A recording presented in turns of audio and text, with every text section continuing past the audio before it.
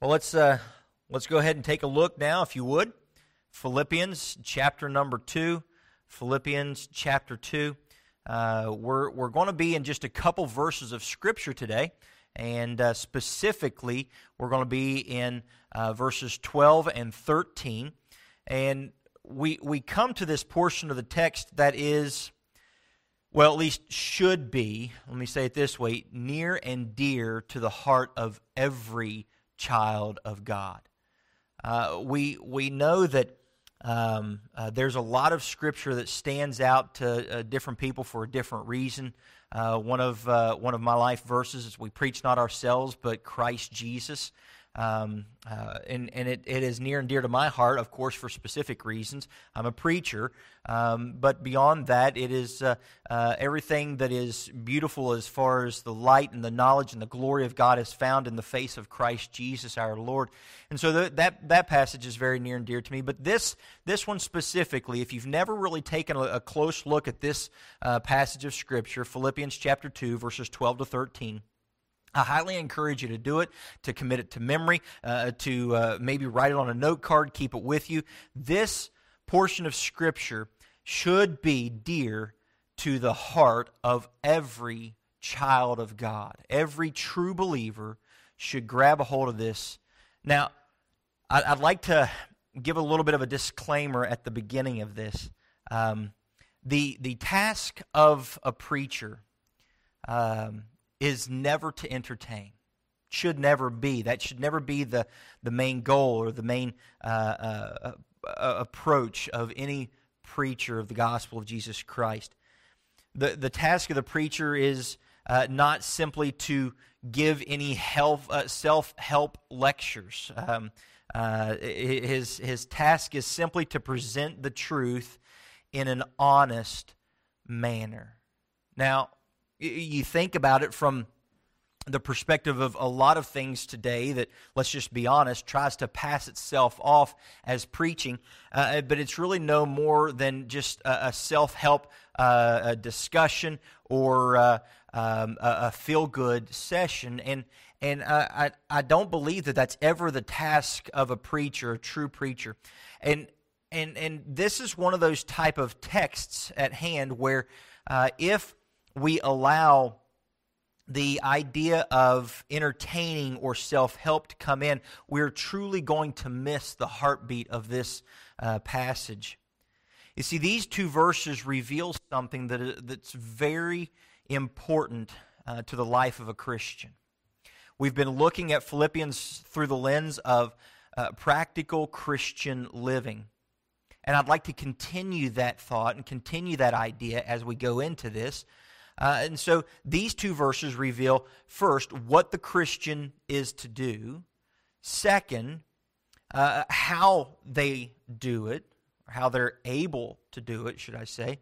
And third, why they do it, why it is done this way. Now, these two verses, when honestly examined, let's go ahead and get this out of the way. When these two verses are honestly examined, they can simultaneously excite, empower, direct, strike fear into the heart of the reader, all at the same time. The depth of this study must be presented clearly so that it will be taken seriously. Now, let's take a look at these two verses of Scripture, but I'd like to back up just a little bit so that we get the context. And so if you would look back to verse number 5, we're going to read verses 5 through 13. He says, "Let this mind be in you, which was also in Christ Jesus, who being in the form of God, thought it not robbery to be equal with God, but made himself of no reputation, and took upon him the form of a servant, and was made in the likeness of men. And being found in fashion as a man, he humbled himself, and became obedient unto death, even the death of the cross. Wherefore God also hath highly exalted him, and given him a name which is above every name, that at the name of Jesus every knee should bow, of things in heaven and things in earth and things under the earth, and that every tongue should confess that Jesus Christ is Lord to the glory of God the Father. Now our text for today. Wherefore, my beloved, as ye have always obeyed, not as in my presence only, but now much more in my absence, work out your own salvation with fear and trembling.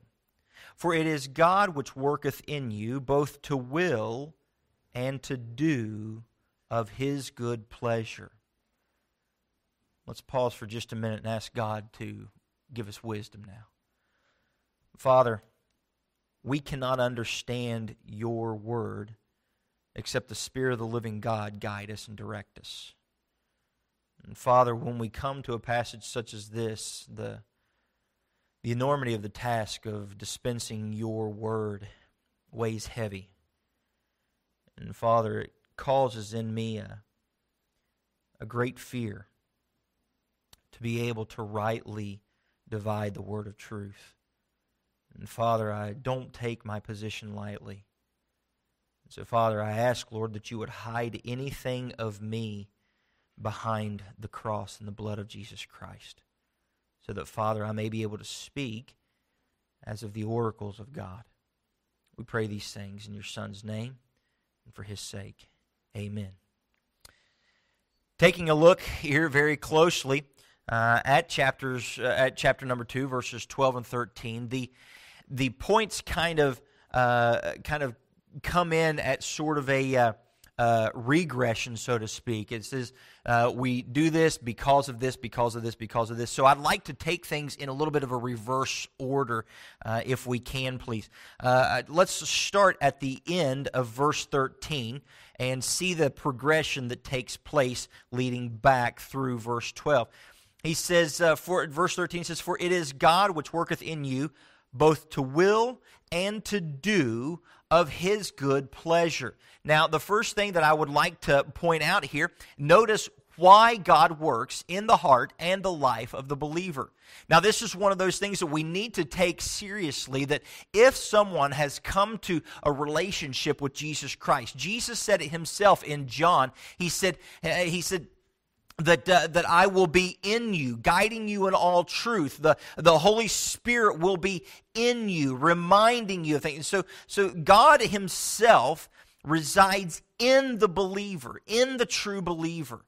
Now, I want you to notice why God begins to work in the life. You see that there in verse 13, "For it is God which worketh in you, both to will and to do of His good pleasure." God does the work in the life of the believer, not because of the believer, but because of Him.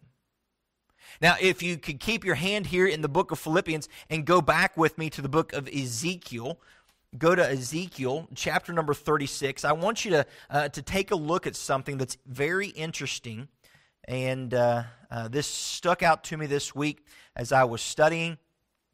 Started to look and see what is God's pleasure, why does He do what He does, and I came across this passage here in Ezekiel that I believe explains things in better ways than I ever could.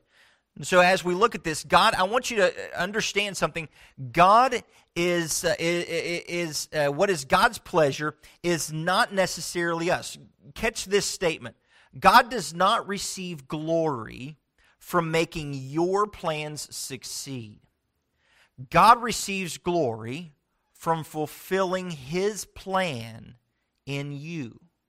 Now, some may say, well, that's kind of a self-centered or self-aggrandizing statement, don't you think? No, I don't believe so. For example, as a father, there are many times that I say to my kids, when this happens, this will take place. You will be punished. You will be corrected if you step out of line.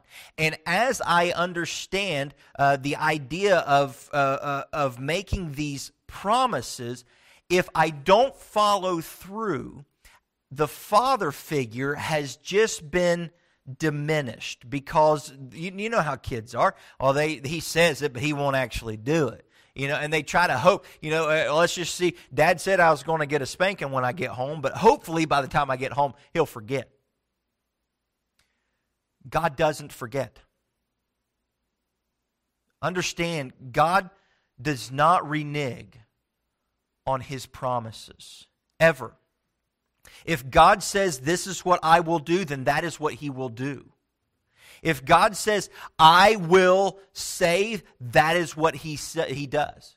If God says, I will be with you always, even unto the end of the world, He means, I will be with you always. This is why, for me, I'm an eternal securist. I believe that the person who comes to know Jesus Christ as their Lord and Savior honestly comes to know this person, this man, Jesus Christ, as their Savior. The Bible says, what can separate us from the love of God? Jesus said, I'll never leave you nor forsake you. Jesus says, all those who are in my Father's hand can never be plucked out. God does not lie. Titus bears this out. Look at chapter 36 of Ezekiel with me. And I want you to see that it is His righteous holiness that is His pleasure. Look in verse 21. But I had pity for mine holy name, which the house of Israel had profaned among the heathen, whither they went. Therefore say unto the house of Israel, thus saith the Lord God, I do not this for your sakes, O house of Israel, but for mine holy name's sake. Look at the next verse with me. Or look at the continuation there. It says, which ye have profaned among the heathen, whither ye went. Verse 23. And I will sanctify my great name, which was profaned among the heathen, which ye have profaned in the midst of them. And the heathen shall know that I am the Lord, saith the Lord God, when I shall be sanctified in you before their eyes. For I will take you from among the heathen and gather you out of the countries, and I will bring you into your own land. Then will I sprinkle clean water upon you, and ye shall be clean. From all your filthiness and from all your idols will I cleanse you. A new heart also will I give you, and a new spirit will I put within you. And I will take away the stony heart out of your flesh, and will give you an heart of flesh. And I will put my spirit within you, and cause you to walk in my statutes, and ye shall keep my judgments and do them. And ye shall dwell in the land that I gave to your fathers, and ye shall be my people, and I will be your God. Notice why he does this. He goes back there in verse 21, 22. He says, I do this not for your sakes, but for my holy name's sake. Realize what Jesus Christ has done for our lives. He has given to us a promise. All those who call upon the name of the Lord shall be saved. This is a promise straight from God. This is something that is guaranteed. And God says, hey, my name's at stake because I'm the one that made the promise. People can say all they want. Well, you know, it depends on how good of a life I live, or if I can. No. Stop right there. It does not depend on you. God does not save you because of you. God saves you because of Him. Because of who He is, because of what He has said. If He refuses, someone comes and says, well, you don't understand, Pastor Andy. You don't know how bad of a person I am, and God can't save a person like me. Then that means he's a liar. His name is on the line. And He says, all those who come to me, I will in no wise cast out, even you. God saves because of who He is, not because of who you and I are. But here's the interesting thing. He does not simply save us and then move on. He begins a work within us. If you flip over now to 1 Thessalonians chapter number 4, just a little bit after Philippians where we are, look at 1 Thessalonians. And I teach all my kids, I teach them that all the T's are together and in alphabetical order. The first book of Thessalonians, 2 Thessalonians, 1 Timothy, 2 Timothy, Titus. Look at 1 Thessalonians chapter 4 with me. Look at verse 3. For this is the will of God. Whoop. Pause. People say things all the time. Well, Pastor Andy, how do I know what God's will for my life is? It's right here in black and white. Well, Pastor Andy, I really would like to know if, what's God's will for what I do when I grow up? What's God's will for what direction I go? What's God's will? Here it is. You ready? I'm going to go ahead and solve all your problems right here. This is 15 years worth of discipleship in one moment. Notice I didn't say 1 minute. All right. For this is the will of God, even your sanctification, that ye should abstain from fornication. And somebody say, well, Pastor Andy, what's that mean? If you ain't married, don't do it. Okay? Let's move on.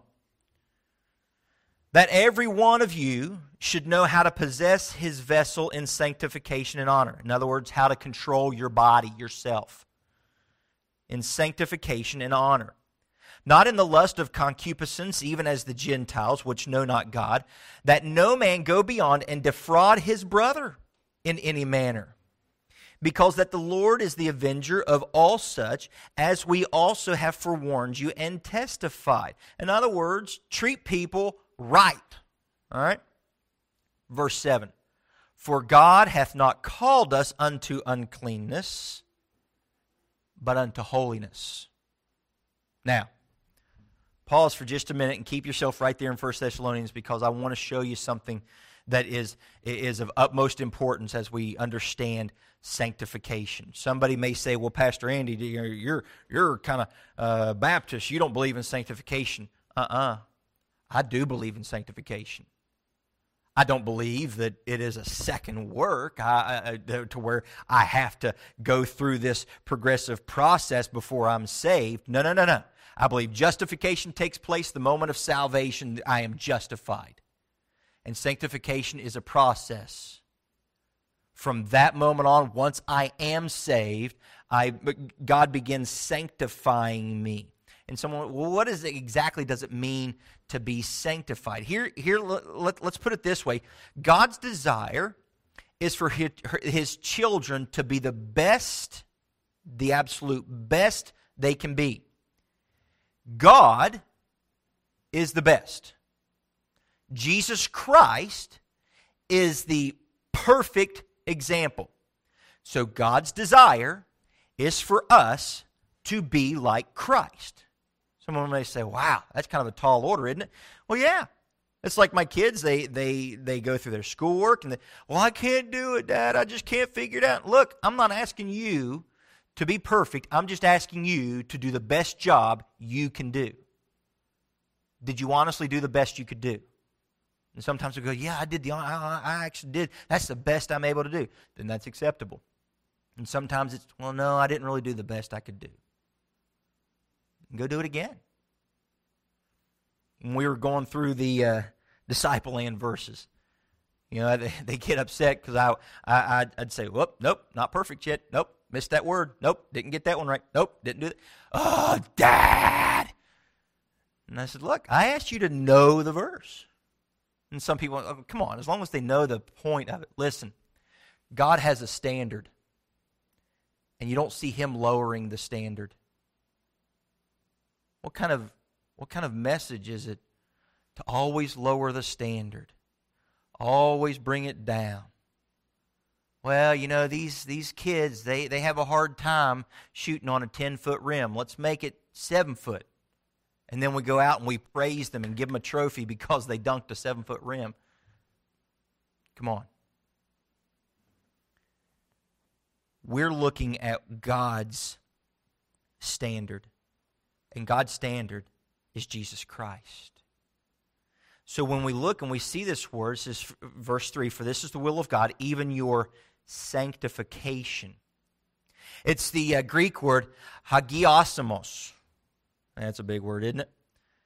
It means literally to cut off, to separate.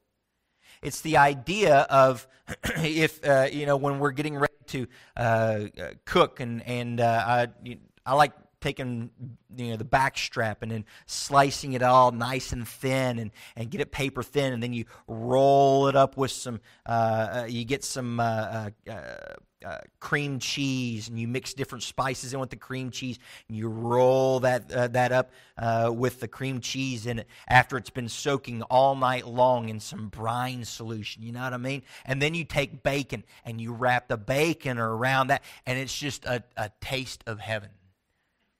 Yeah.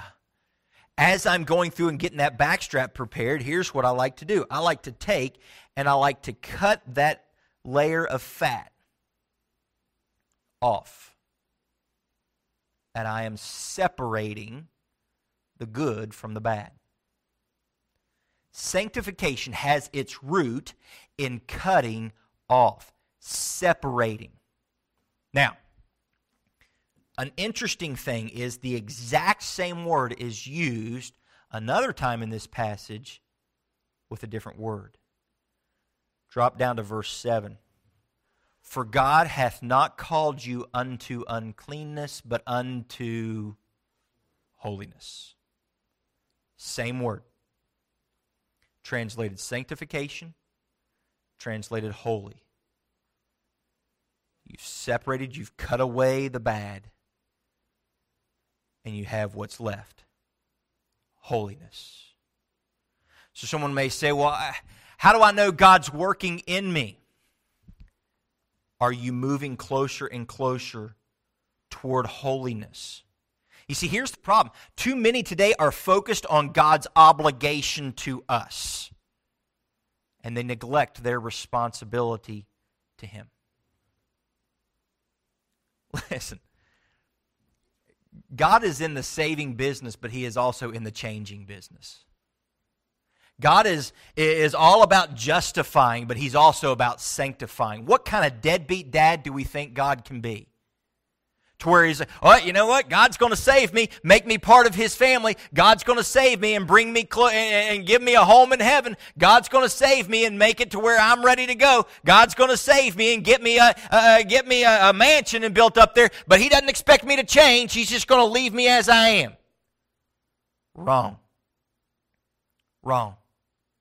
So wrong, it's pathetic. And here, this idea, the mind that we seem to think that we have, to where I can come to know Christ as my Lord and Savior, have myself a home in heaven, and live however I want to live, wherever I want to live, with whoever I want to live, doing whatever I want to do, however I want to do it, talking to whoever I want to talk to, the way I want to talk to them, and I don't care what anybody else thinks. The idea that God is pleased with that is disgusting. It's sad. God saves us and changes us.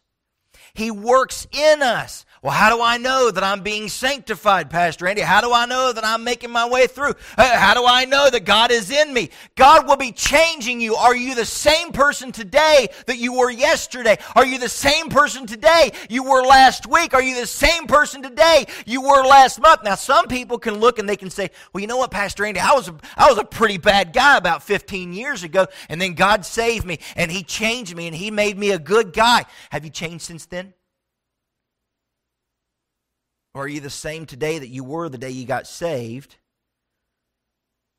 Just doing okay.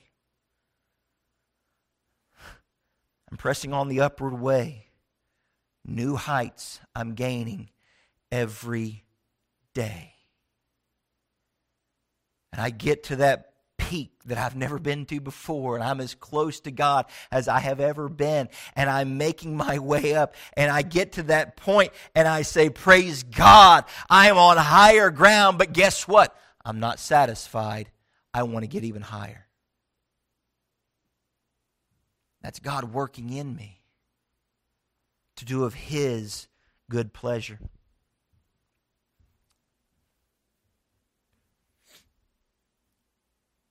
Knowing what is at stake, God's reputation, we can easily see why God would be at work in the believer. He's no deadbeat dad. He doesn't just ignore his children. He is involved moment by moment in his children's life. Look at Hebrews chapter 12 with me, just a few more books over. Hebrews chapter 12.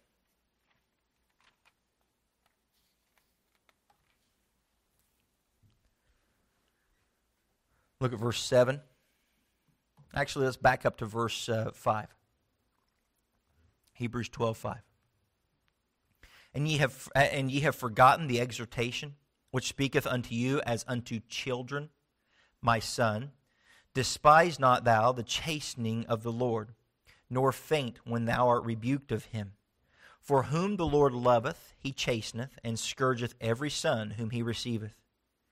If ye endure chastening, God dealeth with you as with sons. For what son is he whom the Father chasteneth not? But if ye be without chastisement, whereof all are partakers, then ye are bastards, and not sons. Listen, this is a great truth found right here. A great truth found in what we're seeing with this. Notice something. There should be joy when we go through discipline from God. It means we are His children. Do you understand that? Do you get that? That as I am disciplined by Him, it reminds me I'm His child. I can remember as a kid, me and my buddies, as a kid, but even older than that, as a teenager, being a teenage punk, and you're driving around being a goober, and me and my buddies, we'd get in trouble, and my dad would try to hold me accountable. He'd say, "What were you thinking?" And he'd get all upset at me, and of course my buddies might even be right there in the room with me, and he'd be yelling at me. He wouldn't be yelling at my buddies, he'd be yelling at me. And I'm like, "Well, they were doing it too." He says, "I'm not their dad." Did you ever have that one? You probably had that from your parent a time or two. Well, what about them? They get to do this, and what about them? They get to go there. Listen, I'm not their father. God corrects His children. The great truth found here, there should be joy in knowing it. It means His children. However, fear ought to set in for some people in this passage. If you can live in willful sin and experience no discipline from God, you should be scared. You should be fearful if you experience no discipline from God and you're able to continue doing everything that you want to do, and you know it's wrong, but you don't care. You're fine to keep on doing it, and ain't nobody going to tell me what I can and can't do. You very well may not be His child. That's scary words.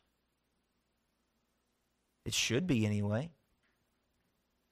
But understand something. God is always working in the life of His children. He is never, never, never neglectful. You see, the deeper your walk with Christ, the more Christ-like you will be. The more Christ-like you will be. Look at verse 12 with me. Back in our text of Philippians. It says, "Wherefore, my beloved, as ye have always obeyed, not as in my absence only, but now much more in my absence, work out your own salvation with fear and trembling." Here's the deal. As I go through my life and as I make my way through this Christian walk, I start to realize a few things. I start to realize that there are things in my life, there are things in my heart, there are things that I am doing, there are things that I shouldn't be doing, there are things that I should be doing, and I start to see that. That is God working in me. He is starting to take that idea of being more and more like Christ. He is starting to grow me into the person of His Son. He is starting to expose to me, and in my mind, I know there are things that need to change. I know that there are things that I need to be doing doing differently. I understand this. That is God working in me. As I'm reading His Word, I'm coming to grips with the truth that I am lacking in certain areas, and I need to address this. I need to address that. I need to come closer to Him on this one. Maybe I'm acting too rashly. Maybe I'm having an unforgiving spirit. Maybe I'm struggling and I'm striving. Maybe I'm trying to make myself more than I ought to be and making Him less. I've got idols over here. I've got idols over there. And as God is working in me, I then begin to work out what He is working in. And so God exposes to me, Andy, you're a hothead and you need to get this under control. I've got one of two options. And go, that's just the way I am. People need to deal with it. Or I can work out what God is trying to work in. Do you see that? God starts to bother my heart. He starts to burden me, and He starts to affect a change within me. Listen, I used to be one of the biggest jerks you'd have ever met.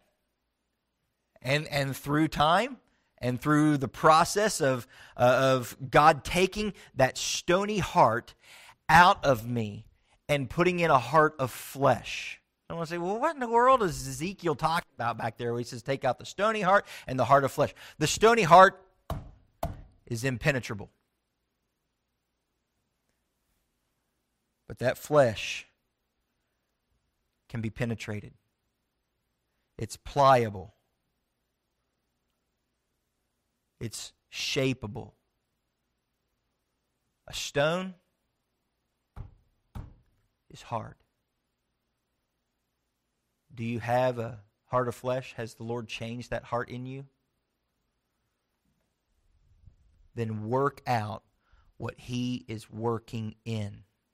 Now, again, going back, some may say, see, this is evidence. See, God's working in you and this is evidence that salvation's a process. No, it's God works in you, not on you. All right, so this is, and then look what else it says there in verse 12. Work out your own salvation. The salvation is assumed to have already been there. We're just working it on the outside of what has taken place on the inside. This is not referring to attaining salvation. This is referring to revealing salvation. Verse 13 gives evidence of verse 12. Now notice, I said that the other way around. Verse 12 gives evidence of verse 13. God does not neglect His part. The question again is, do you look more like Christ today than you did yesterday? Do you look more like Christ today? Let's not, day after day is kind of a hard gauge. I didn't really get too many opportunities to not be Christ-like yesterday. I only yelled at my kids 55 times. And so, okay, let's take it back. Do you look more like Christ today than you did last month? God's working in you. In what ways are you looking more like Him? That's the question. Notice also that obedience to God is the practical way we work it out. Go back to the beginning of verse 12 now. Wherefore, my beloved, as ye have always obeyed, not as in my presence only, but now much more in my absence, work out your own salvation with fear and trembling. Some may say, well, Pastor Andy, how am I supposed to work out? Simple. Obedience. That's as simple as I can make it. When God's Word says to do this, just do it. When God's Word says don't do that, just don't do it. Obedience to God is the simplest way we can practically work out our salvation. Notice this is a continual thing. This is not a one and done situation. Well, God saved me back in 1912 and whatever, Hey, stop. This is a daily thing. The Apostle Paul says, I die daily. Jesus said, take up your cross daily and follow me. Romans 12 verses 1 and 2 says, I beseech you therefore, brethren, by the mercies of God, that ye present your bodies a living sacrifice, holy, acceptable unto God, which is your reasonable service. It's the only reasonable thing to do. Catch this, again, one of those if statements. If God is working in you, it will affect a desire to be worked out. The question is, if I am no different today than I was 2 years ago, 12 years ago, when I first got saved, if I am no different in my thinking, in my acting, in the way I speak to people, in the way I treat other people, in my desires, in my personal goals in life, if I'm no different, is God working in me? And somebody, well, God saved me, but He doesn't work in me like He does other people. Whoa. God doesn't do it because of who you are or who I am. He does it because of who He is. And if He said, I will do this, who are we to make Him a liar? The issue is not if God is working in us. The issue is if we're working out what He is working in us. Understand, today's culture is so focused on the unmerited. Oh, come on, Pastor Andy. Why you got to talk about how holy and we got to be sanctified and He's judging? And why you got to talk about that stuff? Because the Bible does. And some people are so focused on the love of God that they completely lose sight of the rest of it, and they get upset when you bring other things into play. Let's look at the conclusion in this. Listen, either God is in you working to make you more like Him, to make you your life honoring of Him, to sanctifying you, making you holy, righteous. He's chastising you. I had somebody call me this week and all upset because they were afraid that they were going to fall, and I told them, I said, and that's good. You're upset at yourself. You're frustrated. You're mad at sin and you're mad at your flesh. That's a wonderful thing. God will affect that in us. Now let's work it out.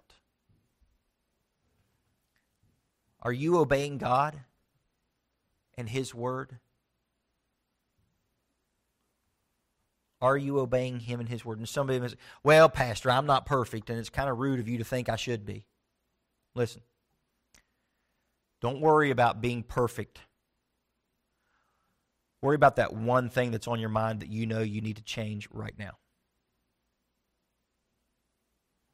Well, I'm awful snippy with my wife sometimes. I need to work on that and to show her a Christ-like attitude more. I'm not very respectful to my husband. I need to work on that and show him respect, whether I think he deserves it or not.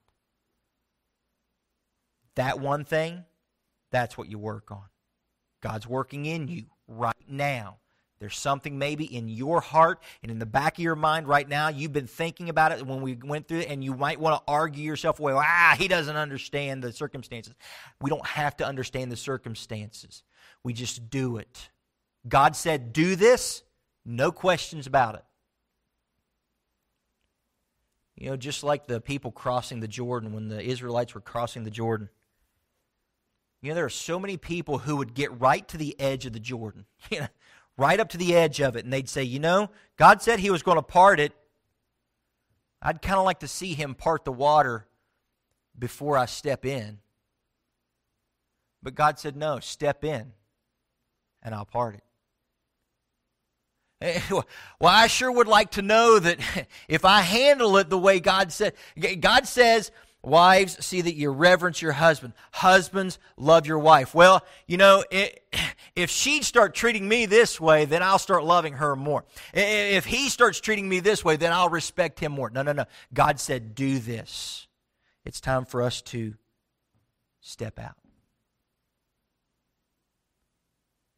But so many people are waiting for God to do His part before they even think about doing theirs. Are you obeying God and His Word?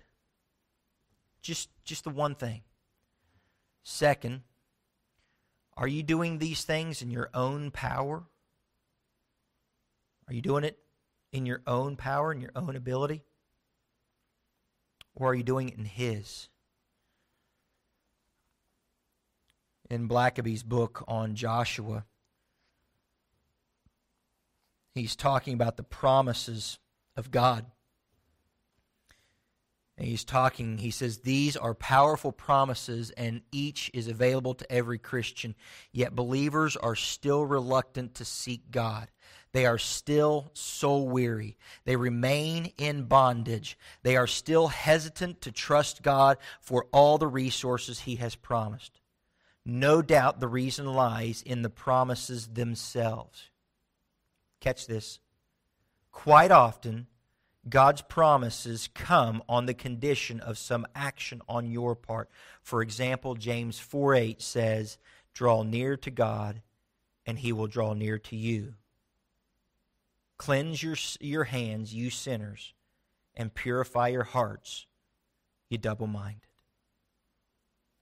Well, how come God's not drawing near to me? Draw near to God, and He will draw near to you. Are you trying to do things in your own power, or are you relying on His? And third and finally, why would someone do this? Why would someone live this way? In other words, what is the goal in all of it? Well, Jesus, to be like Him, that is the goal. Let me ask you, going back to, are you becoming more like Christ, or are you becoming more like the world regularly? Why would I want to be like some other flawed creation when I can be like the Creator? Well, I patterned myself after. Stop. My son talks to me all the time. He'll say things, and I'm sure this may be just the age, but he'll say, I just want to be like you, Dad. And I'll tell him, I don't want you to be like me. I want you to be like Christ. I don't want you to be like me. I don't want to be like my dad. I don't want to be like my grandfather. I don't want to be like I want to be like Him. And so don't look at other flawed individuals and pattern your life after them. His name is at stake. And if I bear the name of Christ, Christian, then I ought to have a desire to reveal His Son in every aspect of my life. Looking back at the passage once more. Wherefore, in other words, based on everything that took place in verses 5 through 11 there, about Jesus offering Himself for you, being humbled for you, and one day He will be proclaimed as Lord. Wherefore, my beloved, as ye have always obeyed, not as in my presence only, but now much more in my absence, work out your own salvation with fear and trembling. For it is God which worketh in you both to will and to do of His good pleasure.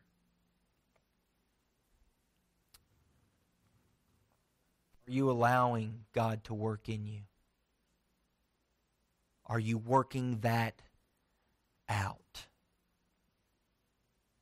That's the question. And maybe the question is better posed this way. Is God even in you at all? Again, not my job to entertain. I don't do this lightly. No preacher worth his salt would come to the table, come to this sacred desk, the pulpit.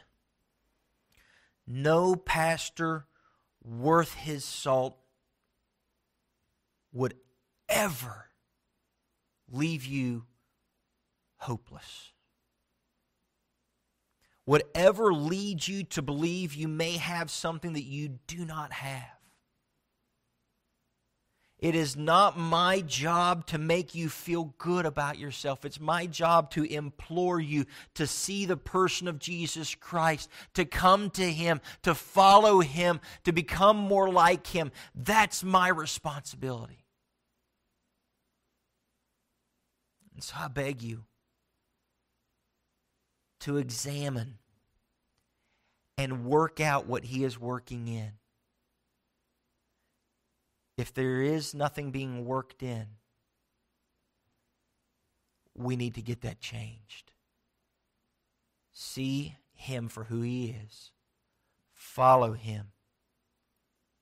And obey. Father,